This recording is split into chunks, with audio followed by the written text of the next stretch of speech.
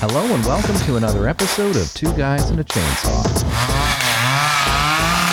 I'm Todd. And I'm Craig. Well, we are well into some requests this month. It's been a bit of a while since we sat down and just did a good, fun, goofy, dumb horror movie, right?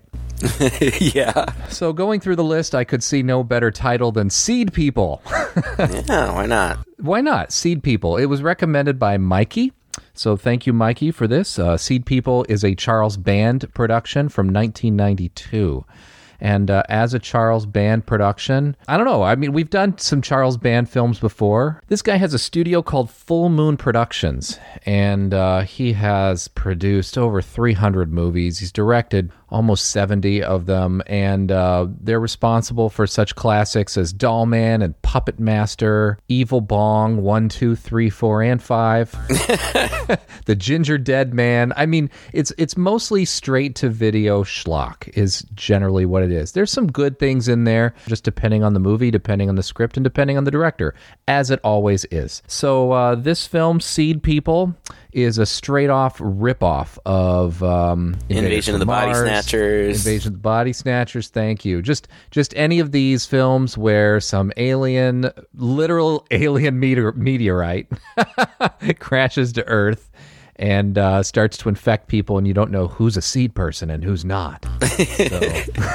Ooh, so scary. So this is the movie. This is basically what it is. I'd never seen it before, never heard of it before, but thank you, Mikey, for recommending it. How about you, Craig? Is there any chance you'd run across this thing in your life? No, I'd never heard of it.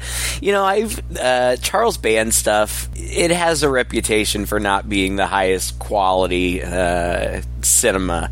But like you said, every once in a while there's something fun. I mean, they're at least kind of fun to sit through and giggle at. And that's what I was looking forward to here. I thought, okay, you know, it's going to be goofy, it's going to be silly practical effects, and I was down for that. When it was over, I found myself thinking, gosh, if you're going to be this bad, like, at least be funny. Because it wasn't even funny. Like, there were a couple of funny parts where I laughed out loud, but for the most part, it took itself really seriously. I'm like, how can you take yourself this seriously? This is not good stuff. Yeah. But that's okay, you know. Seedpeople, whatever.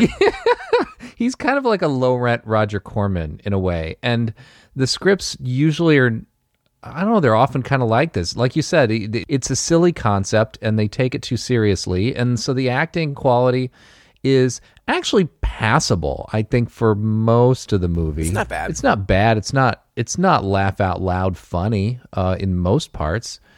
For the acting-wise. The script, you know what I was thinking when I was watching this movie, especially by the end, I thought, because I'm going back and I'm trying to think, why is this movie so bad? It shouldn't be this bad. And it wasn't like I wanted to turn it off, but I kind of did. It was just blah. And I went back and I thought about it, like the script, if you had taken this script maybe, and you had just put it in the hands of a completely different team, it might have actually been a pretty good movie. It almost had all of the elements, even kind of cliche. You got the new guy in town or who's returning to small town. Meteorite is there. People are getting possessed. There's a girl running around who kind of discovers it before anybody else. Then it turns out there's the kooky, crazy, wacky, but super smart guy in town who nobody takes seriously, but really knows exactly what's going on. You get the sheriff involved. I mean, they're just all these elements that could have worked. They wouldn't have been particularly original, but it would have made a better movie, I think, if it just didn't all feel so low rent, you know, every bit of it. It did, and we were supposed to record this podcast yesterday, but I couldn't sleep the night before, and so I was dog tired, and I begged Todd to put it off for a day. So that means that I watched this the day before yesterday, and I barely remember anything about it. Like, that's how impactful it was for me. Like, I don't know, some, like, bushes roll around and jump on people. There's a guy who's kind of like a knockoff of Doc from Back to the Future, and he's goofy. Like, that's about it. So thanks for listening. All right. We'll talk to you next week. No, I don't know. Like, I just don't know much what to say about it. So maybe we should just jump in and see where it goes. Oh, God. There are a lot of characters in this movie, too. Too many. And all of the guys look the same. Like, I couldn't tell. Except for the main guy, who looks like... Okay, so the main guy's name is Tom. And he's a geologist, because that matters, apparently. And when the movie opens up, he's strapped into a hospital bed with a head injury. Like, a doctor's talking to him, and then an FBI guy comes in and talks to him, and he's like, oh, don't worry, everything's fine. I just need to get your story so we know what's going on. So tell us your story. And so then that's what the whole movie is. It's this guy narrating this story in a super obnoxious fashion. Like... Yes. Really annoying voiceover narration throughout the whole movie. Like, it just drove me crazy. Like, you'd be watching the movie, and here he's, like, you know, walking up to a building or something, and then I decided I need to go over to so-and-so's house. Like, we're watching you do it. You don't need to tell us what's, like, we have eyeballs. But he's telling this whole story, and he talks about how he's going back to his hometown of Comet Valley, because you gotta, you know, get right on the nose right there. Comet Valley. The whole town is going to be closed for 3 days because there's only one way in and one way out in this one bridge, and they're going to be working on the bridge for 3 days, so nobody can go anywhere. And he's going to be staying at his ex-girlfriend's parents' bed and breakfast, and her name is Heidi. And the first thing that bothered me was this guy Tom looks like he's got to be at least in his 40s, and this girl who's supposed to be his ex looks like she should be his daughter. Like, in what other lifetime did they have a relationship? Because gross. Maybe what it was like 10 years ago. I thought, was she 12 or 16 10 years ago? And he was like in his mid-30s. Ew. Yeah. And then she's got, like, I don't know what, like, her sister died or something, and so now she's helping to raise her niece, who looks to be like the exact same age as her. But the actor who plays her niece, that the niece's name is Kim, and the girl who plays her's name is Holly Fields. Not that it matters, because I've never heard of any of these actors before. But this girl looks like she's the same age as her aunt, but they're dressing her in clothes that are ridiculously too young for her. Like, like they took this 20-something-year-old woman and put her in, like, pigtail braids and jumpers, and they're like, oh, she's 12. No. She's like an 80s Dorothy Gale, is basically what she looks like the whole movie. And she kind of acts like it too. Yeah. The whole setup is kind of silly. I will say that the script is smart in that it's the person who wrote it has seen a lot of movies, and they do get to the point pretty quickly, and they are pretty economical about getting all this information across, even though it's mostly just said through oftentimes a little cheesy dialogue. Like, you can tell they just needed an excuse to work in the backstory of each of these characters. I love it when he goes in and he's staying at his ex-girlfriend's place. Apparently it was okay enough to book, but when he goes in, she's kind of standoffish to him for no really good reason. Very nice. The place looks good. You've changed the place a lot.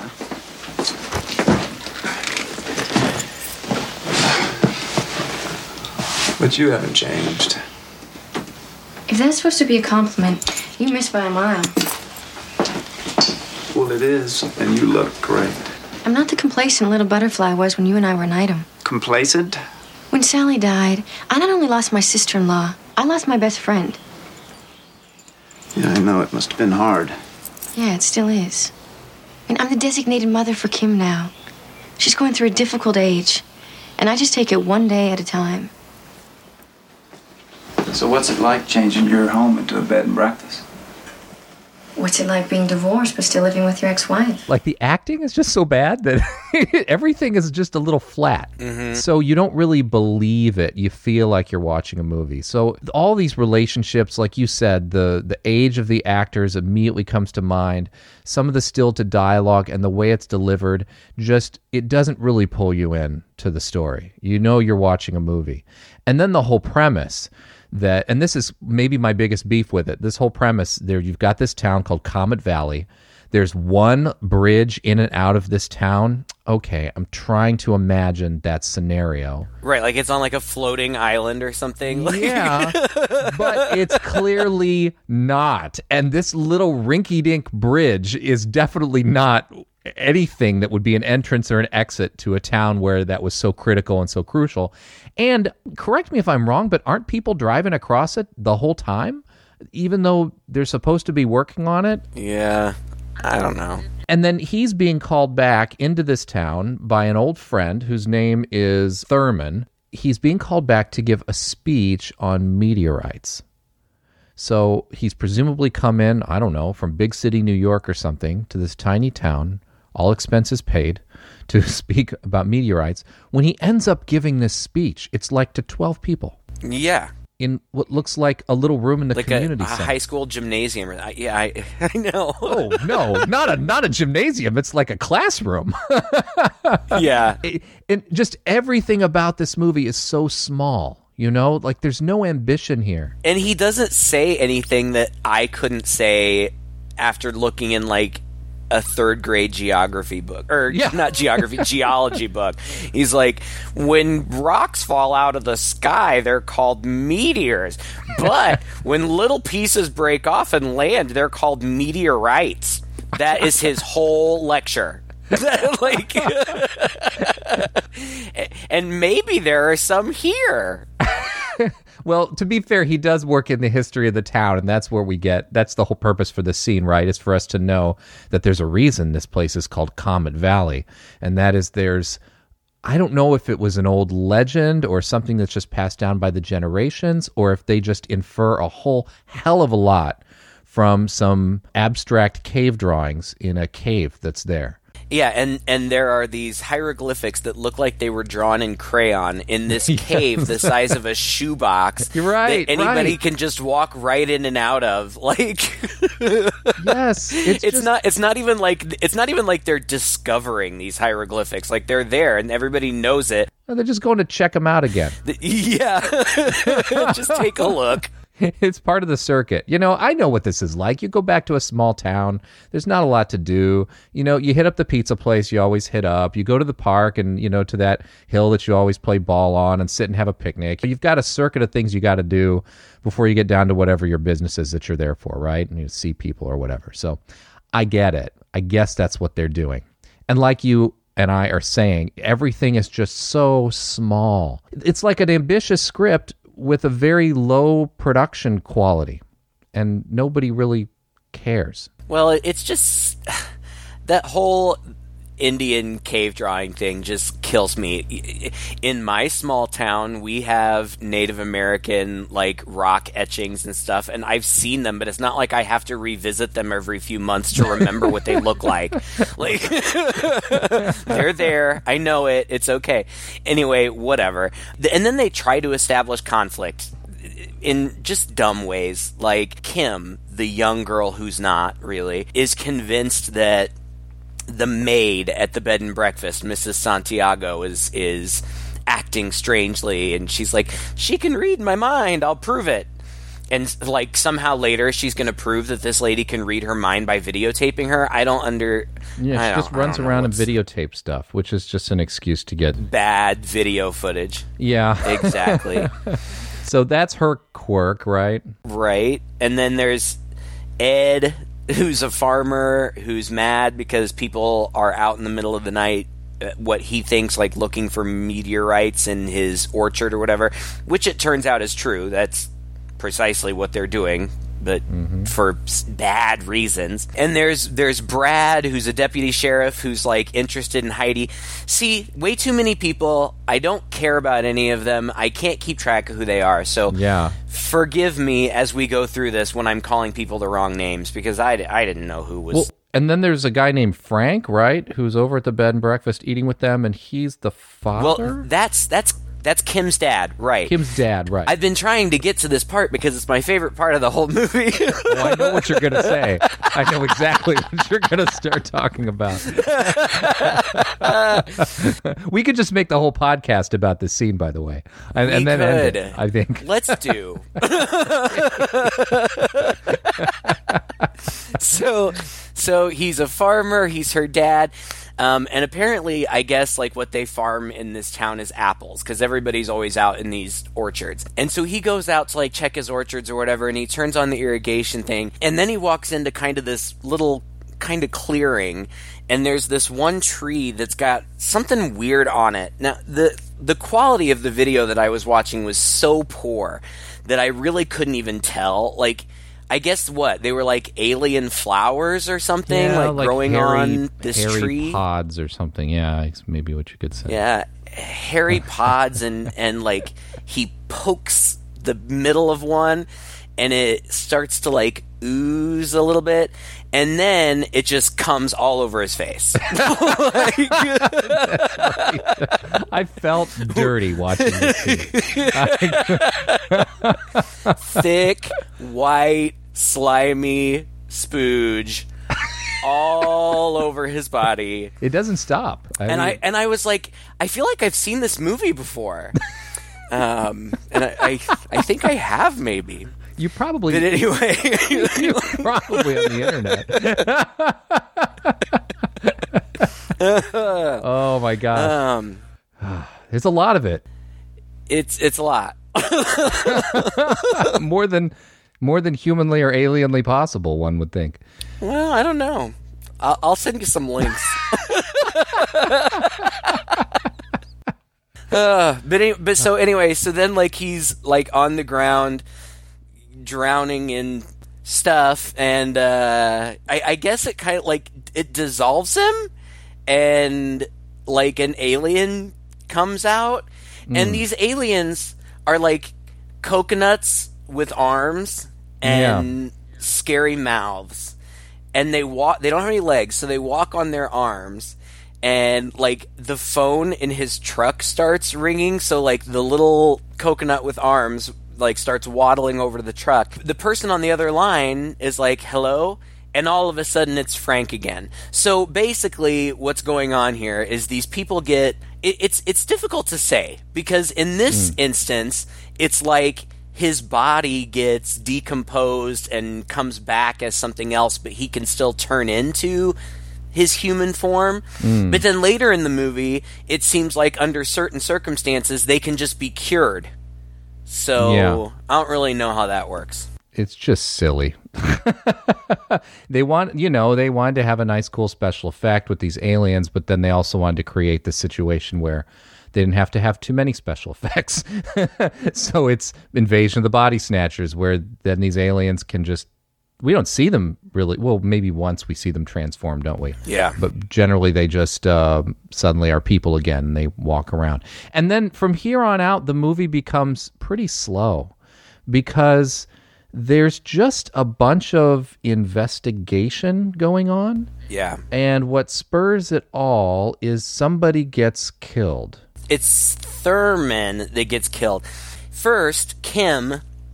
like plays a little cat and mouse game with Mrs. Santiago where she's like trying to videotape her, but she's not really getting anything, and then like her huge video camera like malfunctions for a second or something, and while she's messing with that, apparently Mrs. Santiago turns into her seed person thing and like rolls at her. It's so like I read that the way that they did this, because they roll like critters, like there's no better way to describe it. That's exactly what they look like, except bigger. They roll around like the critters do, and the way they did it was they just like covered balls in some kind of material and then strung them along behind remote control cars. And it pretty much looks like that. Like, it doesn't look good at all. Yeah. There's some behind the scenes footage. I mean, they're really proud of this. I guess if you rented a Full Moon Video or you bought one, at the end of every one, they have a behind the scenes stuff and previews of other attractions that they offer. I watched a whole 25-minute deal on this movie, believe it or not, that was up on YouTube that showed you all the special effects and everything that was going on in the background. And honestly, it looked like a pretty good time. I mean, everybody was definitely having a ball making the movie, was very proud of what they were doing, and the special effects from the behind the scenes footage look kind of cool and professional, but on the screen itself, they're lacking. But for a low-budget 80s movie, we've seen much worse. Oh, definitely. Creature effects and things like that. So actually, I put it middle of the road. Yeah. I suppose that you could also say that it's kind of a throwback to these monster movies of the 50s. And if that's what they were going for, I get it. You know, I see it there. It just doesn't... It seemed like if you are going to do a throwback to this kind of cheesy movie from the 50s or whatever, that you might be a little bit more tongue-in-cheek about it. But yeah, whatever. You were talking about how Thurman gets killed. Okay, so Thurman and like a farmer or something, I don't remember who it was, they're out like looking around and they find the weird tree too, and it's my favorite line. Ed, the farmer, I think it's Ed, I don't know, whatever, some farmer says, "What in the ding-dong heck-a-madoodle hell is that?" Yeah. And that was worth watching the whole movie. Yes. Seriously. I'm done. That's it. I've just been waiting to say that. Take it away. After his exclamation, they blow corn pops at him. Yeah. This pit pod. So it doesn't just, splooge, it also spits. So it doesn't even have an internal consistency or logic. But these end up all over his body, and he just kind of falls down, and Thurman runs away. At the same time, we've got this crazy guy, Doc. He is strung up with fluorescent tubes half the time and is just kind of running around chattering most of the time. And I guess he lives in a house with a big greenhouse attached in the woods. And at this point, he's also a drunk. So at this point, he had gotten into his truck and was driving down the road drunk, and Thurman ran out in front of him and he hit him. And I'm not really sure why Doc just doesn't get arrested, or... They can't find him. Somehow they know, like, because they find his hubcap or something, they know it was him. Oh, that was hilarious. He holds up this generic hubcap and says, "There's only one man in town who has a truck with hubcaps like this." Right. I'm like, what? It looks like every other truck hubcap. Yeah. And then Bert, I don't know, who's Bert? I don't know. Bert. He's the greenhouse guy. That's Doc Roller, right? No, well, Doc has a greenhouse, but Bert is like he's got kind of a, I don't know if he starts the trees or whatever. He's got a greenhouse that he tends to. He's another farmer. Okay, right. Yeah, another farmer. He finds after so they have that meeting that we already talked about, and then he takes Tom out to his trunk, and he's like, "Look, I found this big rock." Well, I have never seen anything like this, my friend. Never. What do you say we pull her out of here and take her over to Thurman's warehouse so I can run some tests on it and get a little better look at it? Sure, whatever you want to do. You think it looks like a meteorite? Yes, sir, I sure do. I sure do. And even better than that, you see the sediment that she's stuck in here, I can pull this and do a carbon date on it. Yeah. Then I'll be able to tell when she fell to Earth. If it was about 400 or 500 years ago. You may have the rock in the pictograph there, my friend. This might be the Comet Valley meteorite. So what does he do? He takes it to Kim, the little girl, and she's like cleaning it up. And she's like, "It looks like a giant peach pit." And yes, it does. That's exactly what it looks like. This is supposed to be their bonding moment, I think. They're in the garage, real scientific location. They're in the garage, and he and her and Heidi are all three there. It seems like they're trying to give the impression that he's trying to win Heidi over by being nice to Kim, I guess, and give her things to do.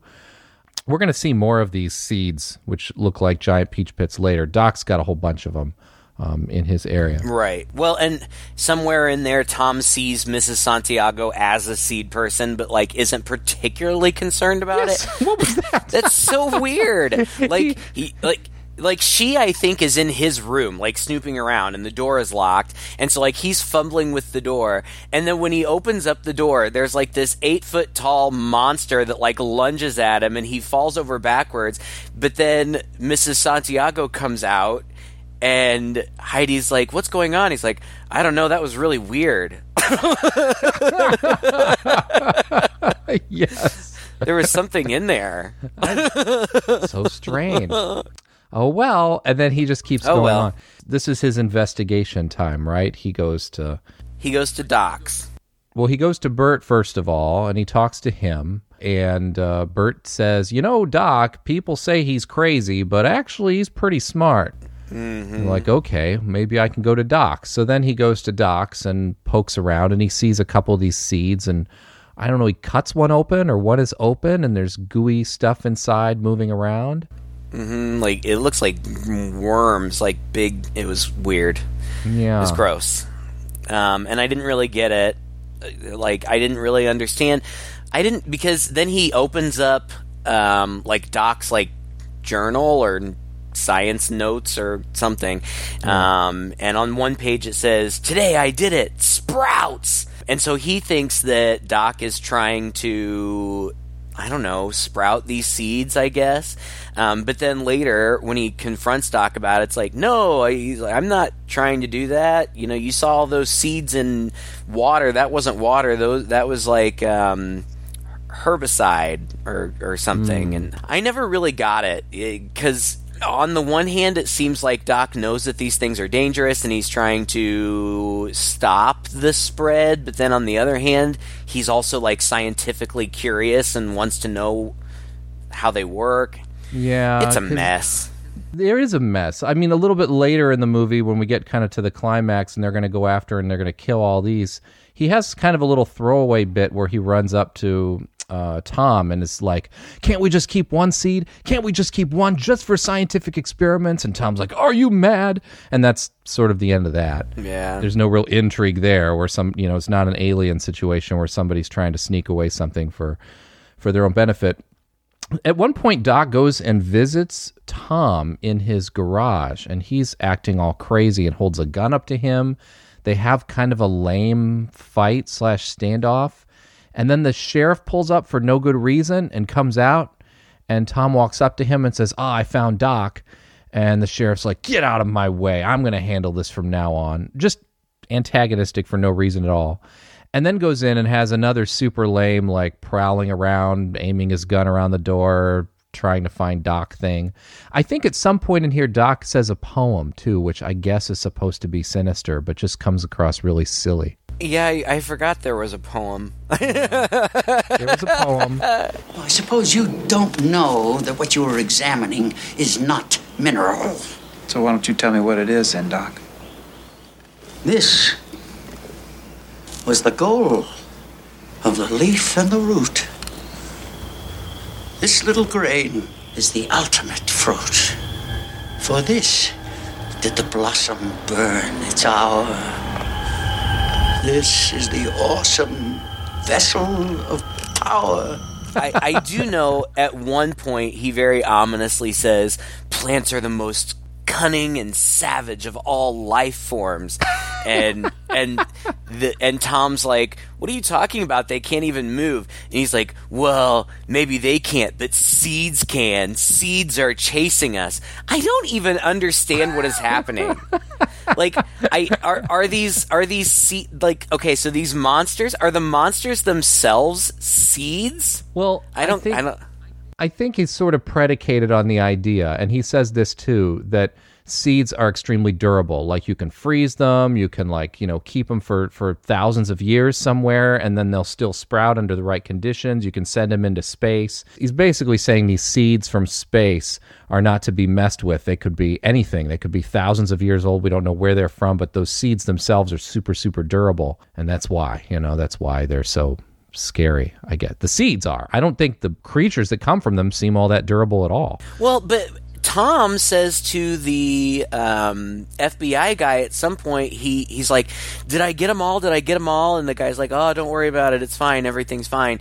And he's like, no, you don't understand. You can't just shoot a seed. You have to hack it into a million pieces.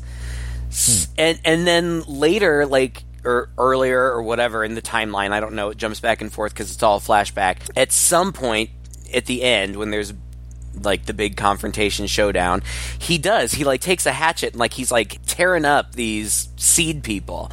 So and it is called Seedpeople. So yeah. I think the monsters are supposed to be seeds, but I don't know what they're trying to grow.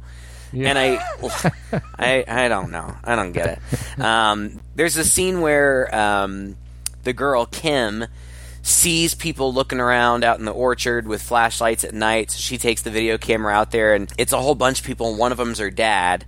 And at some point, like, one of the seed things rolls at her, and she videotapes that, and another one flies over her head, like, just in this one moment they can fly too. I don't get that. But then she sees her dad, like, standing right in front of her, and he's like, come to daddy, and she's like, you're not my daddy!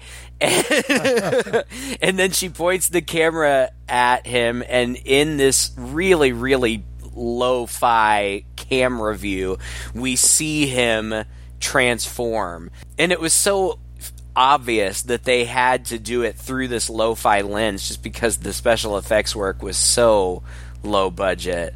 Yeah. And that's the only time we ever actually see anybody transform. Usually it's just somebody from off-screen, like, tosses one of those things at somebody, or they're rolling around on the ground. And then they wrestle with it as though the laws of gravity no longer apply, and, you know, right.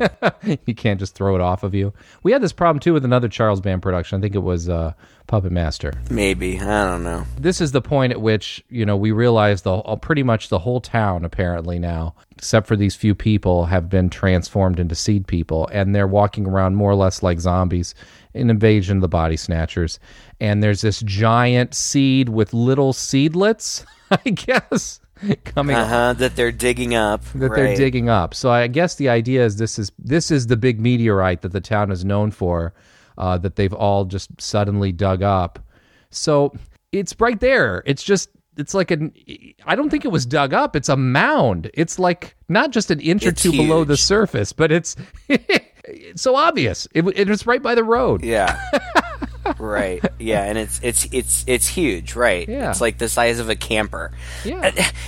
The movie doesn't even make any sense to me. Okay, so Frank got spooged on, and then that other guy got covered in corn pops, but then, like, Frank can just kind of hypnotize Heidi and Kim into being seed people. Yeah. And then all of a sudden they are for a while, and he just stares at them or something.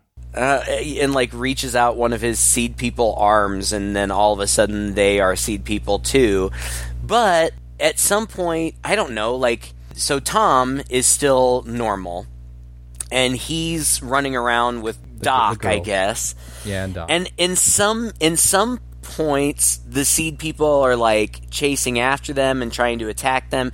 And then in another part, I feel like Doc and Tom are standing, I don't know, like in a garage or something, and Heidi and Frank show up in a truck and, like, start loading or unloading a truck or something, and Frank's like, they can't even see us, and Doc's like, yeah, they can see us, we just are inconsequential. Like, since when? Like, they've been chasing you for the whole rest of the movie, and now they just don't care. But then they do care, because then they go into the shed, and they run at them, and they kind of duck out of the way, and they fall against a table, and there's an ultraviolet light that's swinging overhead, because they're in a grow room. None of this makes sense to me, because God. All right, so we were introduced to the ultraviolet light thing in the greenhouse where Bert worked. He apparently has all these ultraviolet lights strung up over the plants. Now, I don't know if you know anything about ultraviolet light, but pure ultraviolet light is going to kill plants. Right. I know this because we turn on ultraviolet lights here at the school where I work. We actually have them installed in the room so that, like, once or twice a week it sort of sanitizes the room, and everybody's got to take the plants out before we turn that on. So they do have a negative effect on plants. And that is ultimately the crutch that they find. The swinging ultraviolet light swings back and forth. They fall against this table, and suddenly they're staring up at it, and they look, and Doc and Tom look at each other, and they're like, it must be the ultraviolet light. And suddenly these two are back to normal again. Uh-huh. They're fine. There's no transformation. There's no whatever. It just like purified, I guess. So I guess it did kill the plants. Now, Doc himself has been stringing himself up with ultraviolet lights this whole time. So you get the impression that he knows, that he already knows their weakness, that he's discovered it. But here, it's like he's rediscovering it for the second time or getting proof that it works. I don't know. Then they go to Bert. Bert is in a greenhouse, and he has tons of ultraviolet lights there, and so they enlist him to take all that stuff down. They're going to make a big trap for these seed people. Why does Bert's greenhouse have so many ultraviolet lights installed in there? I don't know. If they kill plants, maybe there's something I don't understand. I mean, grow lights are different, right? They like mimic the sun. Right. But what we're talking about here is ultraviolet lights, which would kill the plants, and it's going to kill the seed people. So anyway, it doesn't make sense to me. But Bert's easy to convince about this whole scheme with about a few sentences. Oh, there are seed people invading? Okay, I knew something funny was going on.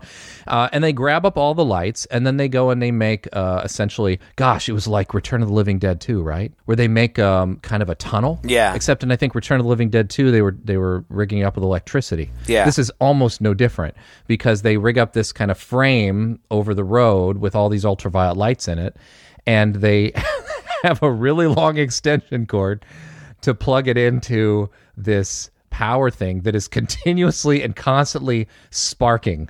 Well, yeah, and they set up, it's like a frame is what it looks like of these ultraviolet lights, and I think it's Brad and Heidi, I think. The seed people still think that Brad and Heidi are seed people, so they can infiltrate, and they are driving the truck that the seed people have loaded all these pods into. Yeah, they kind of pretend to be them again, don't they? But that surprised me because I didn't see a scene in between. All of a sudden, I saw the two of them driving a truck all of a sudden, and I thought, how did they get back there? Yeah, I don't know. They just went back, I guess. And so they think that the seed people, God, are going to lead them right by this power plant or whatever it is. They call it the substation, I think. They think that they're going to lead them right by there, but at the last minute, the seed people try to divert them away. So they have to blow their cover and drive the truck really fast towards this substation. And they get there, but the seed people are attacking them, and so they very haphazardly go into this light tunnel, and they crash it up a good part of it. And I'm thinking there's no way this is going to work now. But apparently also in crashing it, they moved it just enough so that the extension cord won't reach. I know. Right? I have this problem in my living room all the time, by the way. And it's right out of. And okay, so everything's going crazy. The seed people are fighting the not seed people, and Doc, meanwhile, has these two ends of the cord, and it's not even like its extension cord. It's like the wire has been severed, so he's got two live wires, and he can't get them together. So the way that I viewed what happened, and tell me if I'm wrong here, didn't he use himself to close the circuit? Yeah, so the idea was he was being electrocuted through to close the circuit. Right. So then all the lights come on, and all of the seed people are cured, except for Mrs. Santiago, apparently, for reasons unexplained. I guess the light didn't touch her or something. And so she jumps in the car and starts driving off, and then Tom is in the back of the truck trying to stop her, but a big monster attacks him, and that's when he falls and hits his head. Now, remember that he's telling this story, so I don't know how he knows what happens after he fell and hit his head and was unconscious. There are a lot of these moments where there's no way he knew what happened, yeah. He's narrating some scene he was never there for. So after he gets knocked out, apparently Mrs. Santiago, I don't remember why, drives off a cliff And the truck explodes, as they always do when you drive off a cliff. That, once again, this could have been and they were trying so hard. They were trying so hard to make this a thrilling action scene, and all the pieces were there, with his truck driving by and him in the back and him almost falling out, and he does fall out. I mean, there's stunt work and stuff. But you can't help but notice that even though this truck is supposed to be going, 40, 50 miles an hour, it's not blowing their hair around. Yeah. It just looks so much like a truck just being shaken in a dark room, with just enough lighting to see what's going on.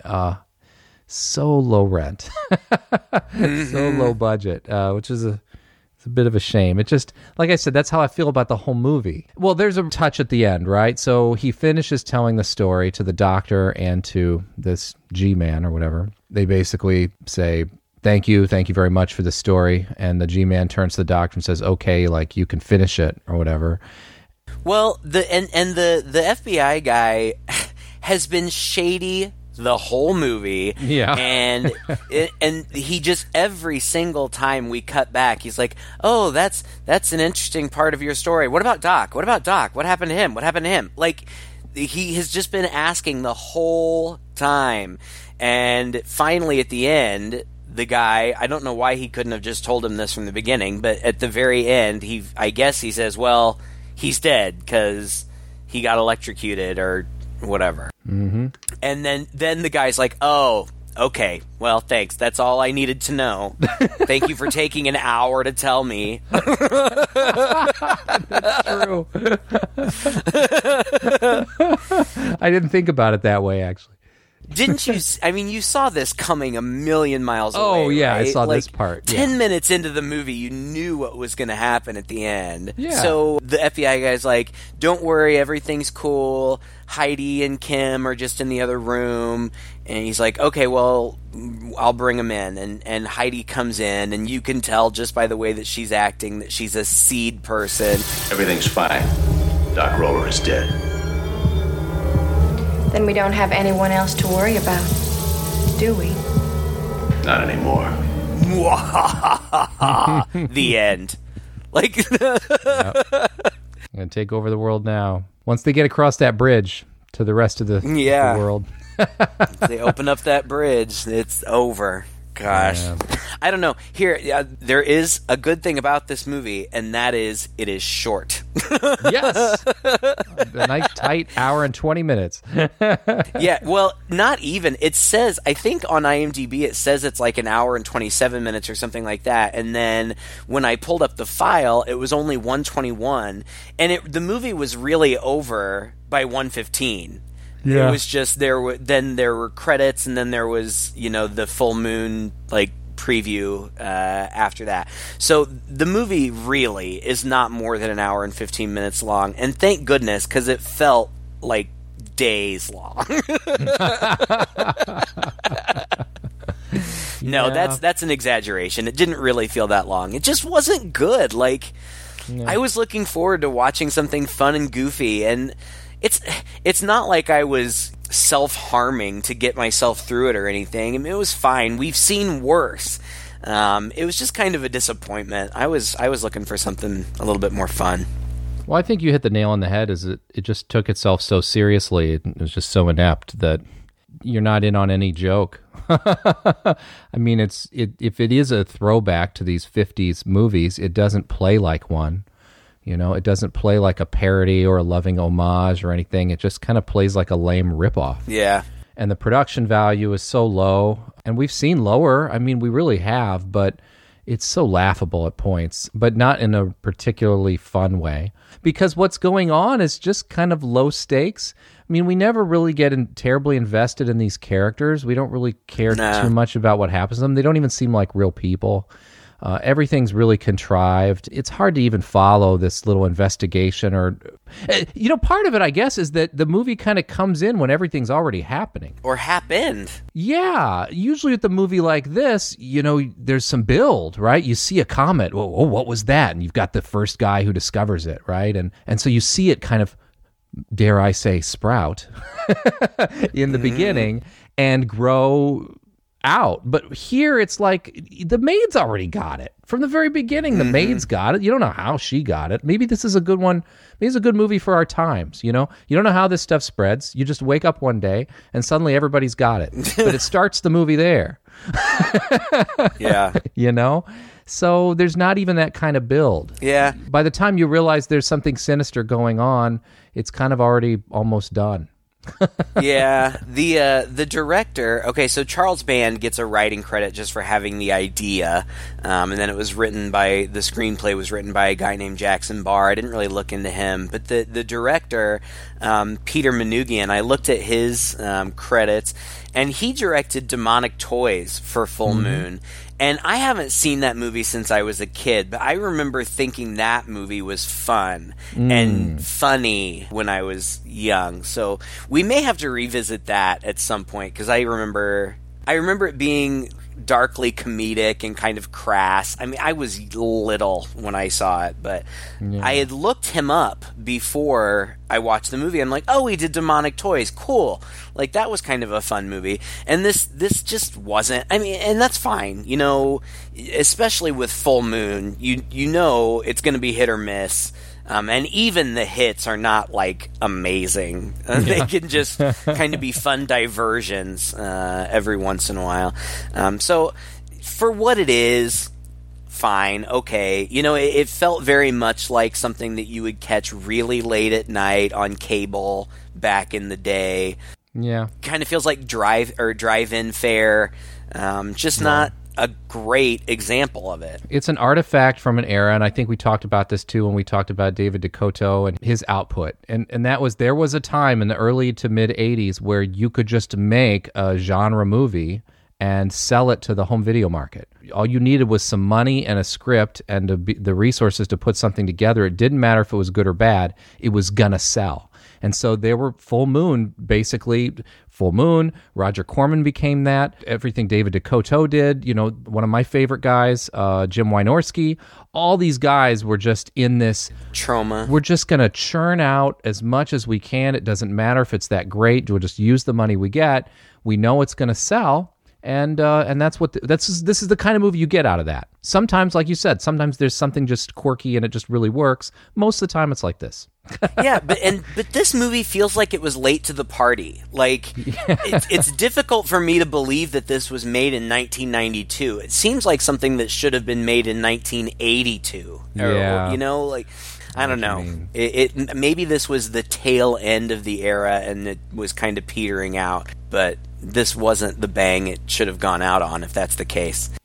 But whatever. I mean, I love watching obscure things that I've never heard of before, and for that reason alone, I'm glad that Mikey recommended it, and it was frankly a lot more fun to talk about than it was to watch. That's true. And thank you, Mikey, again for your request. We really appreciate it.